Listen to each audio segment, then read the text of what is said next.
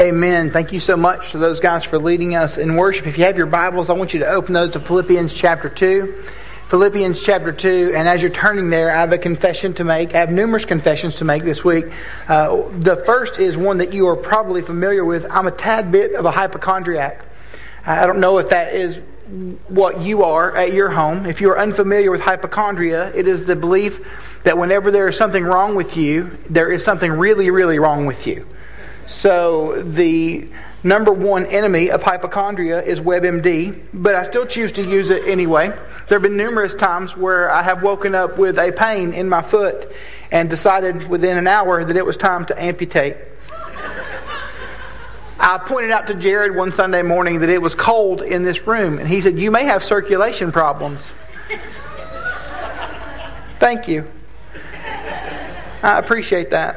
You can preach today. A couple of weeks ago, I was in a hotel, and I woke up, and there was this round circle on my shoulder. So I did what any good hypochondriac did. I started to Google what round circle on your shoulder, or really anywhere, could mean. And I found some terrible, terrible things that I want nothing to do with. So I took a picture of it and sent it to a friend. I hesitated to send it to Hope because she lets me know quickly how much of a doofus I can be about things like this.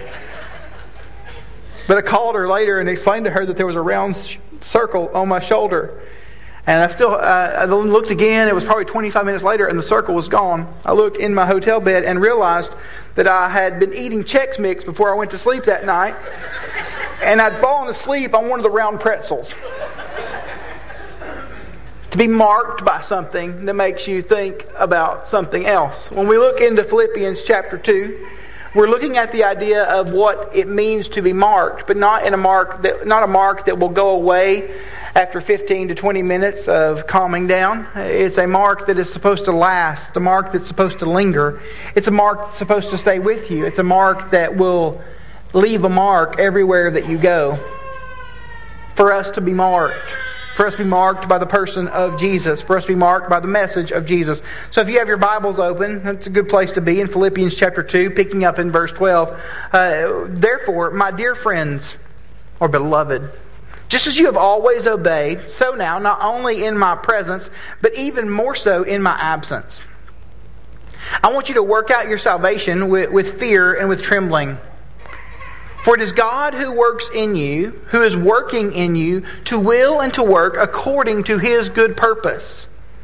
Do everything without grumbling and arguing, so that you may be blameless and pure, children of God who are faultless in a crooked and depraved, perverted generation, among whom you shine like stars in the world, by holding firm to the word of life. Then I can boast in the day of Christ that I did not run or labor for nothing. But even if I am being poured out as a drink offering on the sacrificial service of your faith, I am glad and I rejoice with all of you. In the same way, you should also be glad and rejoice with me. One more time, we are marked to leave a mark. And if you're looking at this text and you read it in a way that says that your effort, your exertion is what saves you, then you are reading the text incorrectly. God provides what we present. That's what we see in this text. God has provided a salvation for us that is presented in the way that we live, in the way that we care, in the way that we treat one another. We are marked to leave a mark, and you see the marking in this passage. The first thing that we see is in verses 12 and 13 that we are marked as obedient children. The second thing we see is in 14 and 15 that you are marked as innocent. In 15 and 16, you see that you are marked as light bearers. And finally, you see that you're marked by rejoicing. One more time, for those of you who know where you are, we are marked as obedient children in 12 and 13. In 14 and 15, you're marked as innocent. In 15 and 16, you're marked as light bearers. And in 17 and 18, we are marked by rejoicing. Now, we're still looking at what it means in this text because we're in Philippians chapter 2, verses 12 through 18. But this is a letter to a church at Philippi who had some stuff they were working through. A church that was very loved by Paul, but they still had issues because every church everywhere has issues, except this one. We are still looking at what it means, according to Philippians 1:27, to walk in a manner worthy of the gospel, to be marked by that gospel. Now in Philippians chapter 2, verses 5 through 11, that's to the mountaintop. We have seen that our attitude is to be the same as that of Christ Jesus, who existing in the form of God did not consider equality with God as something to be grasped. Instead, he emptied himself by assuming the form of a servant, taking on the likeness of humanity. And when he come as a man, he humbled himself by becoming obedient to the point of death, even to death on a cross. For this reason, God has highly exalted him and given him the name that is above every name, so that at the name of Jesus every knee should bow and every tongue confess, in heaven and on earth and under the earth, that Jesus Christ is Lord, to the glory of God the Father. We see this mountaintop, this place where Paul takes us to.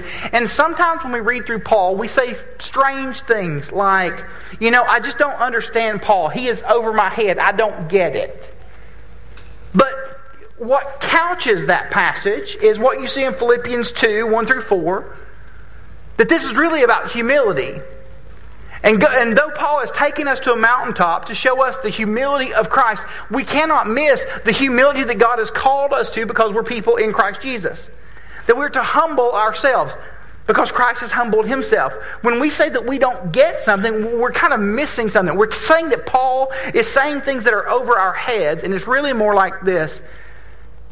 That he's saying something that's over our head that we can attain if we just reach up. But it's going to sting. And we don't like when things sting. God calls us to humility because humility is something that we struggle with. His application in Philippians 2 is stupid practical. I don't have a better way to express it. That we are called to be humbled. Now we're still tied to the earlier part of the text. You've got these two ladies. They are causing strife within the church. They're like Gryffindor and Slytherin. They're fighting with one another. Euodia and Syntyche. I call them Yu and Cinti. And when we see this, we see that selfishness is really what's at stake here. That's why we see in verse 4 of the passage, everyone should look not only to his own end, or rather 3, do nothing out of selfish ambition or conceit, but in humility consider others as more important than yourselves. Paul is dealing with a lack of humility on the parts of at least these two ladies. But, when we really begin to consider, selfishness on the part of someone doesn't stop at that someone. It begins to affect everyone. Selfishness is something that I know a little bit about because I am. It is virtually the same as pride, and it's this deep corruption that seeps into us. Pastor John Piper points some of these things out as he writes on the book of Philippians chapter 2. And when he writes on this, I felt very much like the person looking at the Spider-Man meme. And you know which one I'm talking about, where two Spider-Men are pointing at one another? Piper would say something, and I was like, wait, he's talking about me, and I don't appreciate that. Keep that at your house, Johnny Pipes. But it says this, like he would point out, my selfishness is a reflex to expect to be served. Well, I always want to be served. My selfishness is a reflex to feel that I'm owed, Piper says. Sadly, I believe that I'm owed more than I should. My selfishness is a reflex that I would want praise. I really like praise. My selfishness is a reflex to expect things that will always go my way. And in my heart of hearts, I expect that things should always go my way.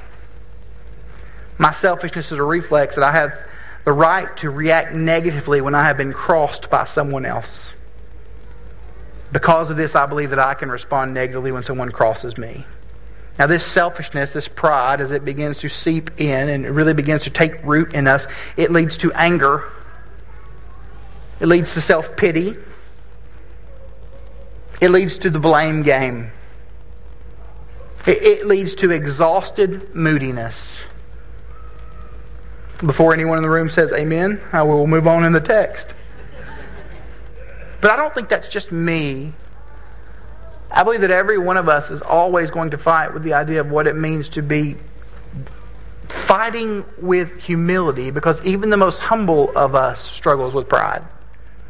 Paul points these things out in the text, and he's letting us know this is what we're at war with, this is what we're dealing with, but not only is this what we are at war with and what we're dealing with, it's what Christ has defeated and Christ has dealt with.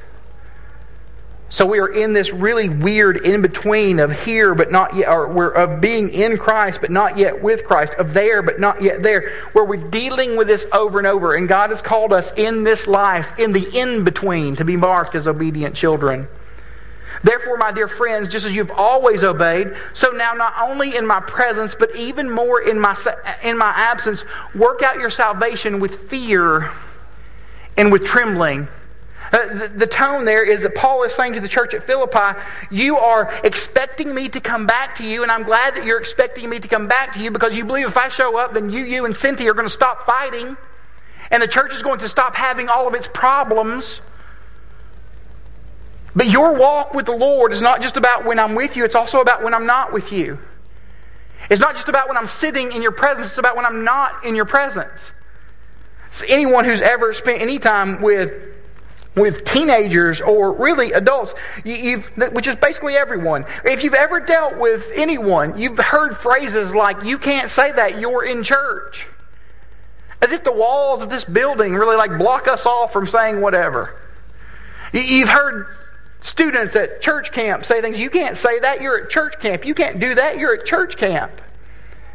It's this really weird thing that takes place in us where we think because we're in a certain place or with a certain person that things should be done in a certain way. And Paul's saying, your faith in Jesus was dealt with by Jesus, not me. You are able to walk with Jesus because of what He has done, not because I'm standing in your presence. Not only when I'm with you, but also when I'm not with you. When you're not with me, you can still walk with the Lord, because this is about the Lord. For it's God who's working in you. Or rather, it says this, work out your salvation with fear and with trembling. I love that phrase in the text, that you would work it out. That you would be able to work out your salvation. Now, we can read this and we can get really caught up in the weeds of the passage. And we can say, well, is this saying that I work for my salvation? Well, no, it's when we talk about working out, we know that there's something that's there. My doctor told me, you have muscles. I didn't believe her.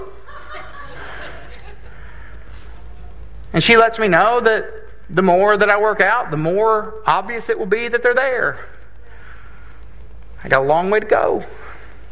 This passage that we would work out our salvation, God is saying to you, God has done something in you. And the more that you press into who God is and hold on to who God is and trust in what Christ has done for you, the more obvious that will be. How often do we see in our own lives that we're working out our salvation? Leaning in so that it presents outwardly what Christ has done in us.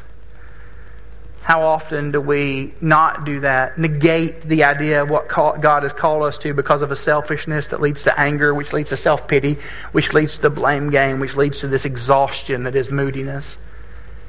Where we retreat from the world that we've been called to serve and love. We're marked as obedient children. Mark Twain, we have two members of our church with the middle name Twain, but his last name was Twain. He said this, I'm not sure if it was his real last name, it may have been a pseudonym. He says this, few things are harder to put up with than the annoyance of a good example. Paul has just given to this church, you should follow the example that is the person of Jesus. Sometimes we try to get out of what God has called us to do in our lives, and we're trying to be sometimes we try to get out of what God may do in our lives because we're trying to see what He should do in someone else's.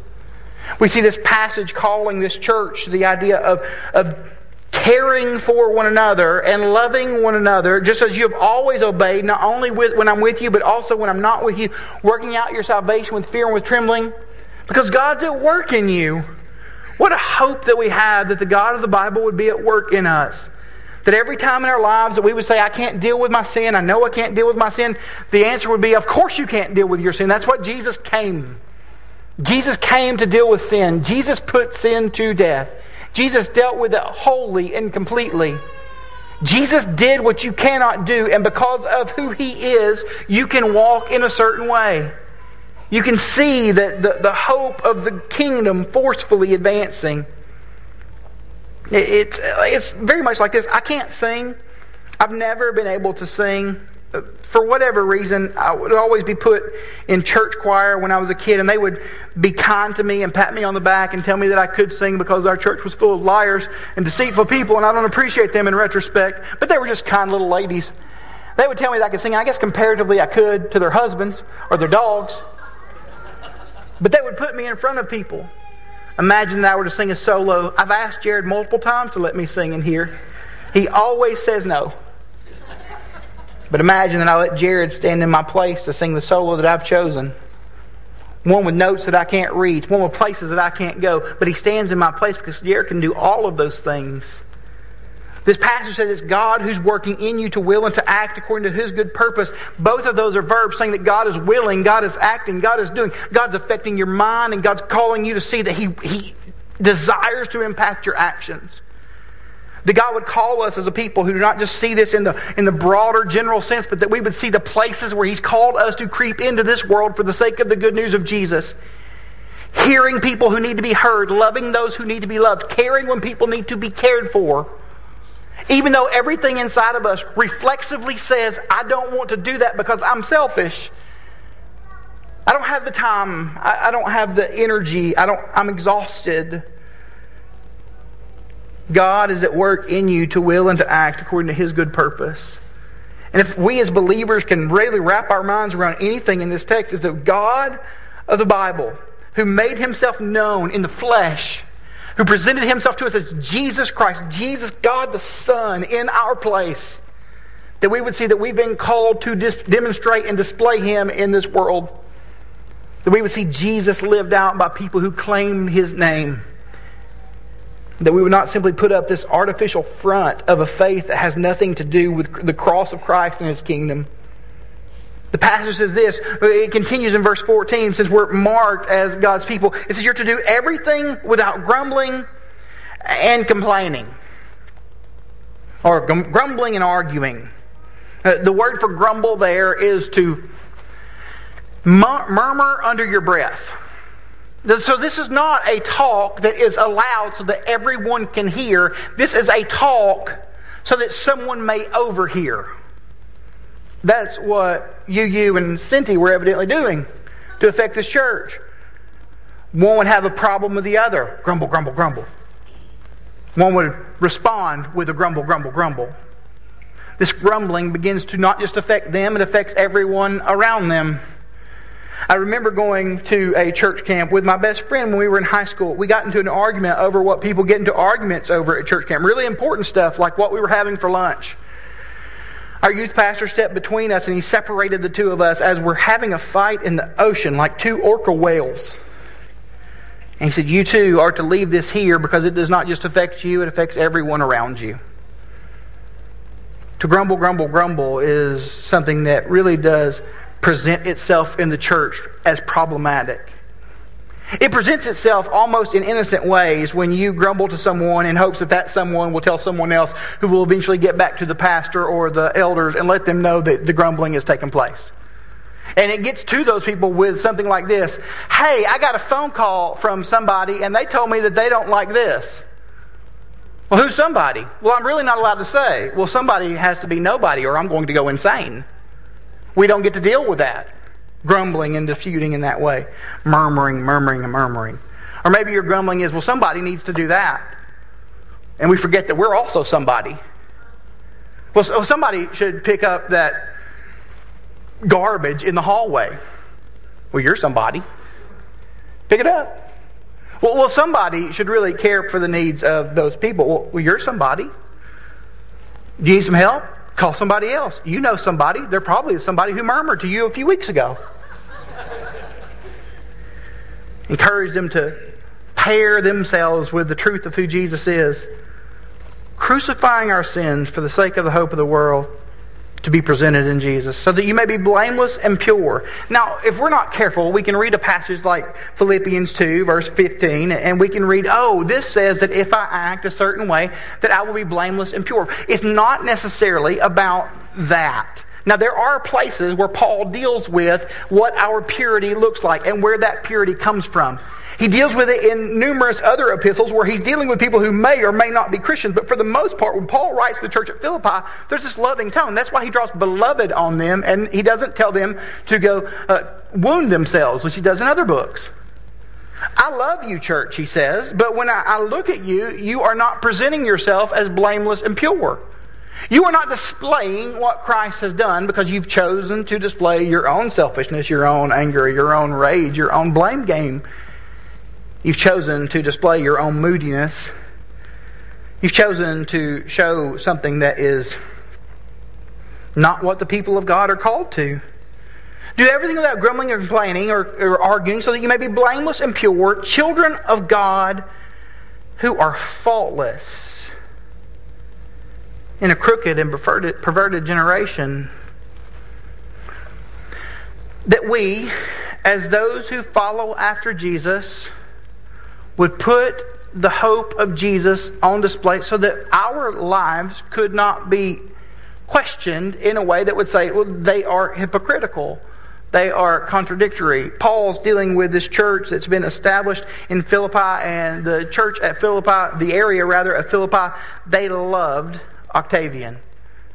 Because Octavian, the Caesar, had marched into their area, and when he took over, rather than executing everyone who disagreed with him, he allowed these enemies of his to now be his in relationship. Now they were this area called Philippi. It was given over to people who had fought in a war against him. So they were very loyal to him. But Paul is saying in this passage that our loyalty is to someone else. That our loyalty is to somewhere else. He calls it a crooked and perverted generation. What a unique phrase. Crooked and perverted. I read through that and my mind goes numerous places. What could Paul ever be dealing with when he says the world is crooked and perverted? That we live in a broken world. Absolutely. But we love to begin to talk about crooked and deprivation, and we have reason to. We look at pornography and we believe that it is crooked and depraved. We see murder, it is crooked and depraved.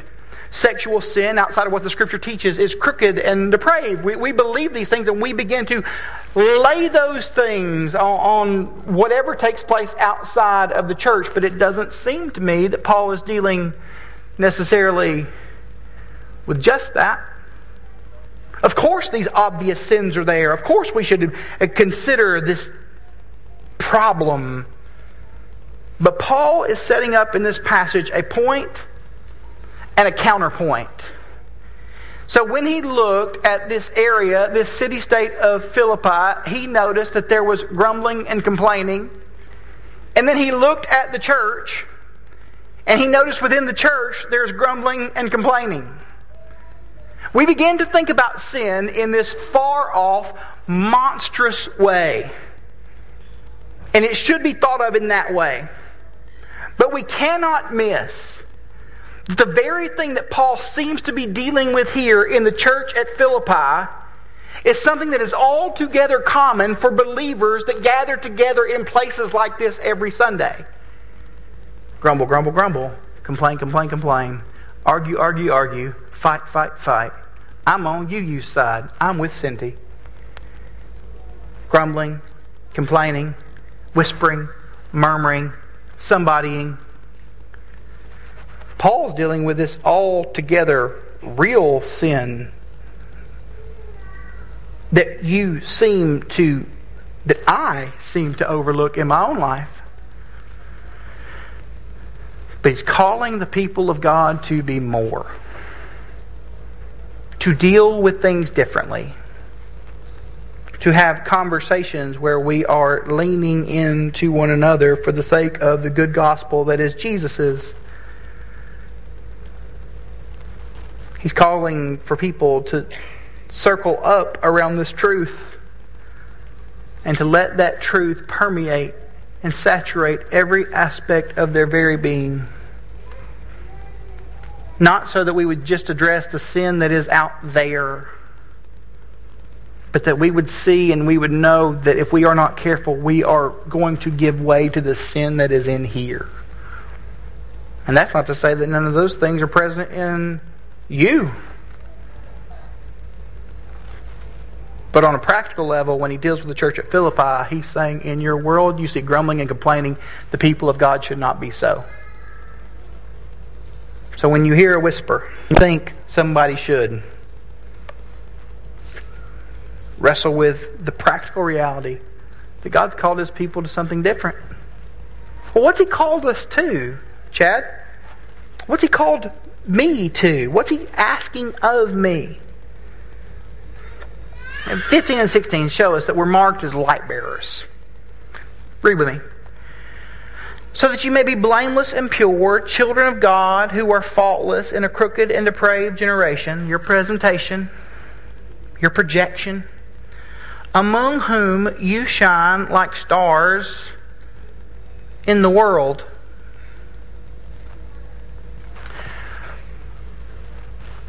Stars, we're fascinated by celebrities. We're fascinated by people who are well known. We even have people who are Insta famous. That's like not really famous. It's just internet famous. Influencers in the wild. If you don't follow that account, brace yourself. But there are some crazy people. We are caught up in the idea of what a star is because it seems to shine. It's why we can say who our favorite actor is, who our favorite athlete is. It's why we try to mimic and model ourselves after them. It's why we try to catch up with fashion.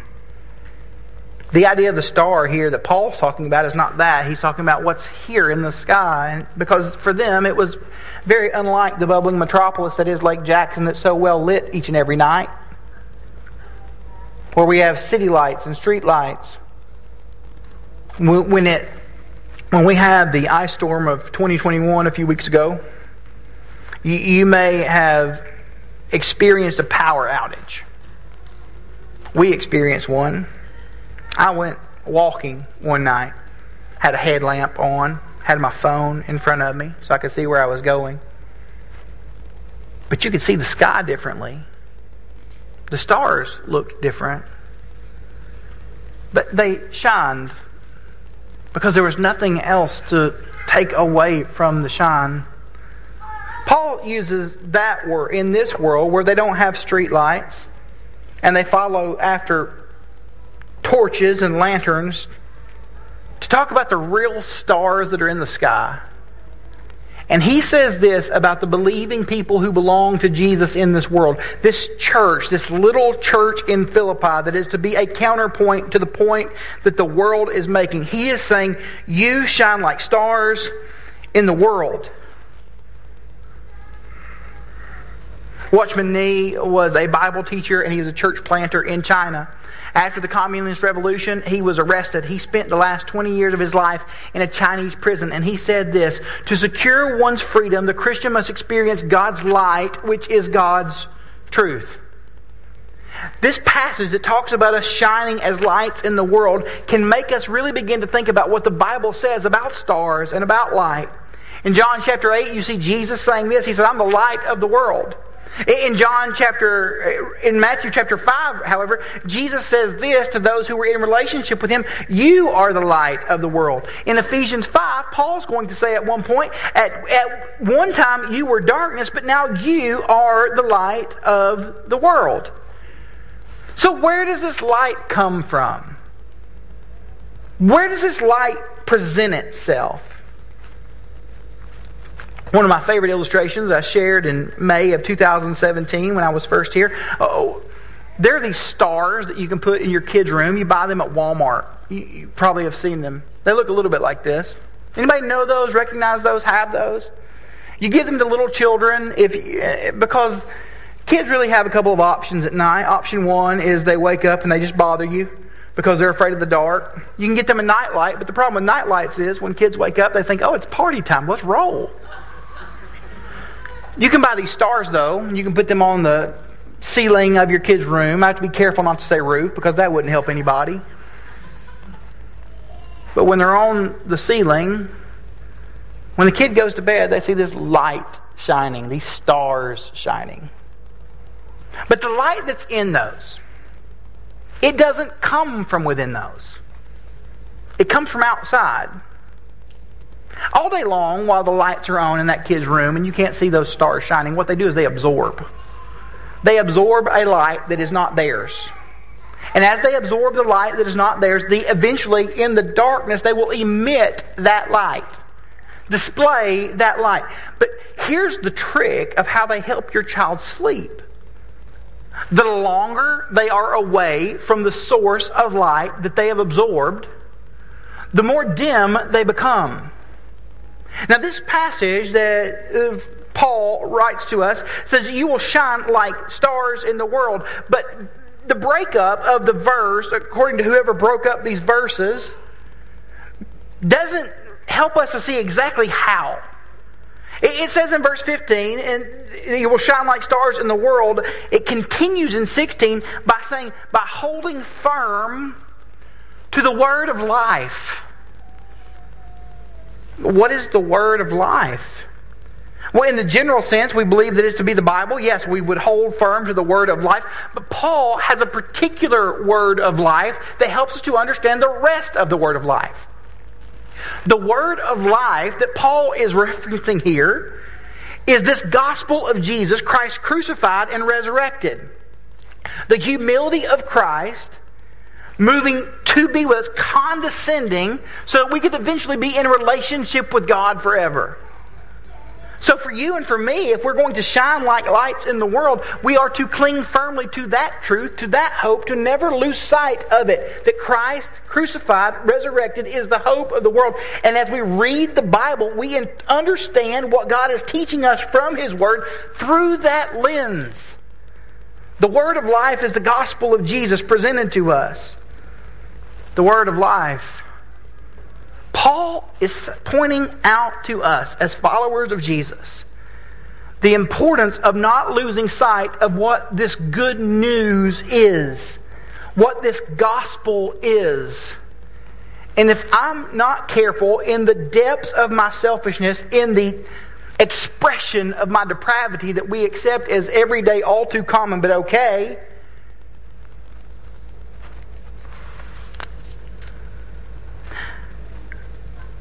I can forget the word of life that this passage talks about. All of us can. That's why, as followers of Jesus, it is important for us to live not in isolation, but in a community of faith. We've heard the idea that it's just me and Jesus. I'm going to go read my Bible in a field, but I'm going to read it on my phone if I don't get distracted by my TikTok. Cling to the word of life. Paul's not addressing simply personal situations. He's addressing all of us. Gathering together around this truth of the message that is Jesus's. Not losing sight of it. Understanding that all Scripture points to it. The idea that we would confess with our mouth that Jesus is Lord and believe in our heart that God has raised Him from the dead. That's the word of life. Jesus dying in my place so that I could live with Him. That's the word of life. Are we wrapping ourselves in this message? Are we saturated in it? Because if we're not saturating ourselves in it, we'll be saturating ourselves in something else. You don't get to just wait. I find myself going to these unhealthy places. The passage continues and it says this, that then I can boast in the day of Christ that I did not run and I did not labor for nothing. He's using endurance terminology. Endurance, what a word. That we would endure. That I would keep going and I would keep going and I would keep going. That I would eventually see that there's value there. I don't want to lose sight of the value that's there. I want to see the payoff here. Paul's saying, I don't want to run and end up empty-handed. And I think any pastor worth his salt and any Bible teacher worth his or her salt, or anyone who sits down with a small group or a discipleship group or a life group worth any of their salt, they want to believe that what they are investing in that it matters. So when we push you to go to a life group, or we encourage you to be part of a discipleship group, or we ask these things, it's not for our physical health. I don't like hearing myself say the same things over and over. No one does. It's because we believe that for the good of the gospel of Jesus as a body of believers that we have come together around these truths because we believe that these truths matter more than anything else, that we're pushing us as a family toward that. That we will make sacrifice after sacrifice. Why do you keep asking me to make sacrifices? Because you've never walked away from the point where the sacrifice of Jesus did not matter. It always matters. And it shapes us. So I'm going to work harder on fighting my own sin. God's called me to that. He's called every one of us to that. So I do not run or labor for nothing. Paul closes talking about, we're marked by rejoicing, that we will be a rejoicing people. Joy over and over and over and over, and then over again.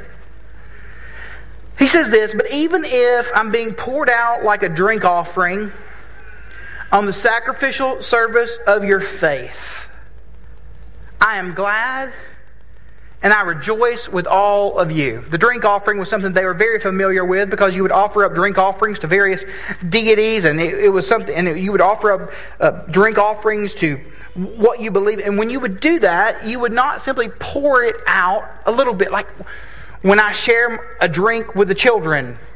I don't like to do that, but every now and then I'll share a drink with my kids. I'll give them a sip, but I tell them to take a small sip. That's not what he's saying here when he says he's pouring himself out. Paul's saying, I poured myself out like a big gulp. Like the 79-cent drink at Buc-ee's. Just dumped it out. Pouring myself out completely. Paul says, even if I do everything that I do and act every way that I can act, and I've poured everything out as a sacrificial service of my faith, which is responding to the message of the sacrifice of Jesus, even if I pour myself out completely, I will rejoice. I will rejoice because I have lined my life up with this Savior. I have lined myself up with His crucifixion and His resurrection. I've lined my life up so that I can confess with my mouth that He is Lord and believe in my heart that God has raised Him from the dead. I've poured myself out so that can be seen. But he doesn't end there, because in verse 18 he says this to the church at Philippi, and I say this to the church at Grace Bible, 1027 Dixie Drive. If you don't know the address, feel free to send cards and letters. He says, so you too, you be glad and you rejoice with me. He invites the church to put aside their disagreements, their disgruntledness, their murmuring, their complaining, their bickering in between, and says, just pour yourself out. Every ounce of you for the sake of the message of Jesus. So if we're going to look at our lives, and really you're the only person who knows your life, the only person who knows your life better than you is Jesus. Do you find that you're pouring yourselves out for the sake of the gospel, clinging to Him as the light of the world, presenting Him as the hope of the world? Are we displaying a counterpoint to the point that the world is making? If not, we need to evaluate and reevaluate and evaluate again. Pour yourself out completely. Would you bow your heads with me this morning? I'm going to pray for us in a moment, and I invite you to spend time in prayer where you are. As I've said before, you can move to another place in the room if need be.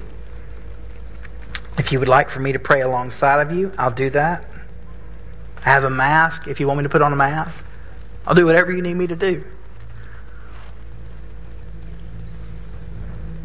But will we let this text sit on us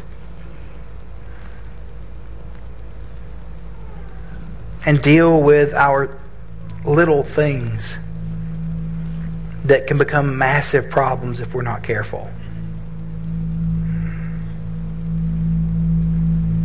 So, Father, we do. We pray, that you will convict me of my sin and help me to fight the natural tendency to grumble and complain and be frustrated. Help me to put that to death. I pray that over our people as it presents in various ways. God, if it's even happening, I pray that you would help us to put that to the side and put you to the forefront.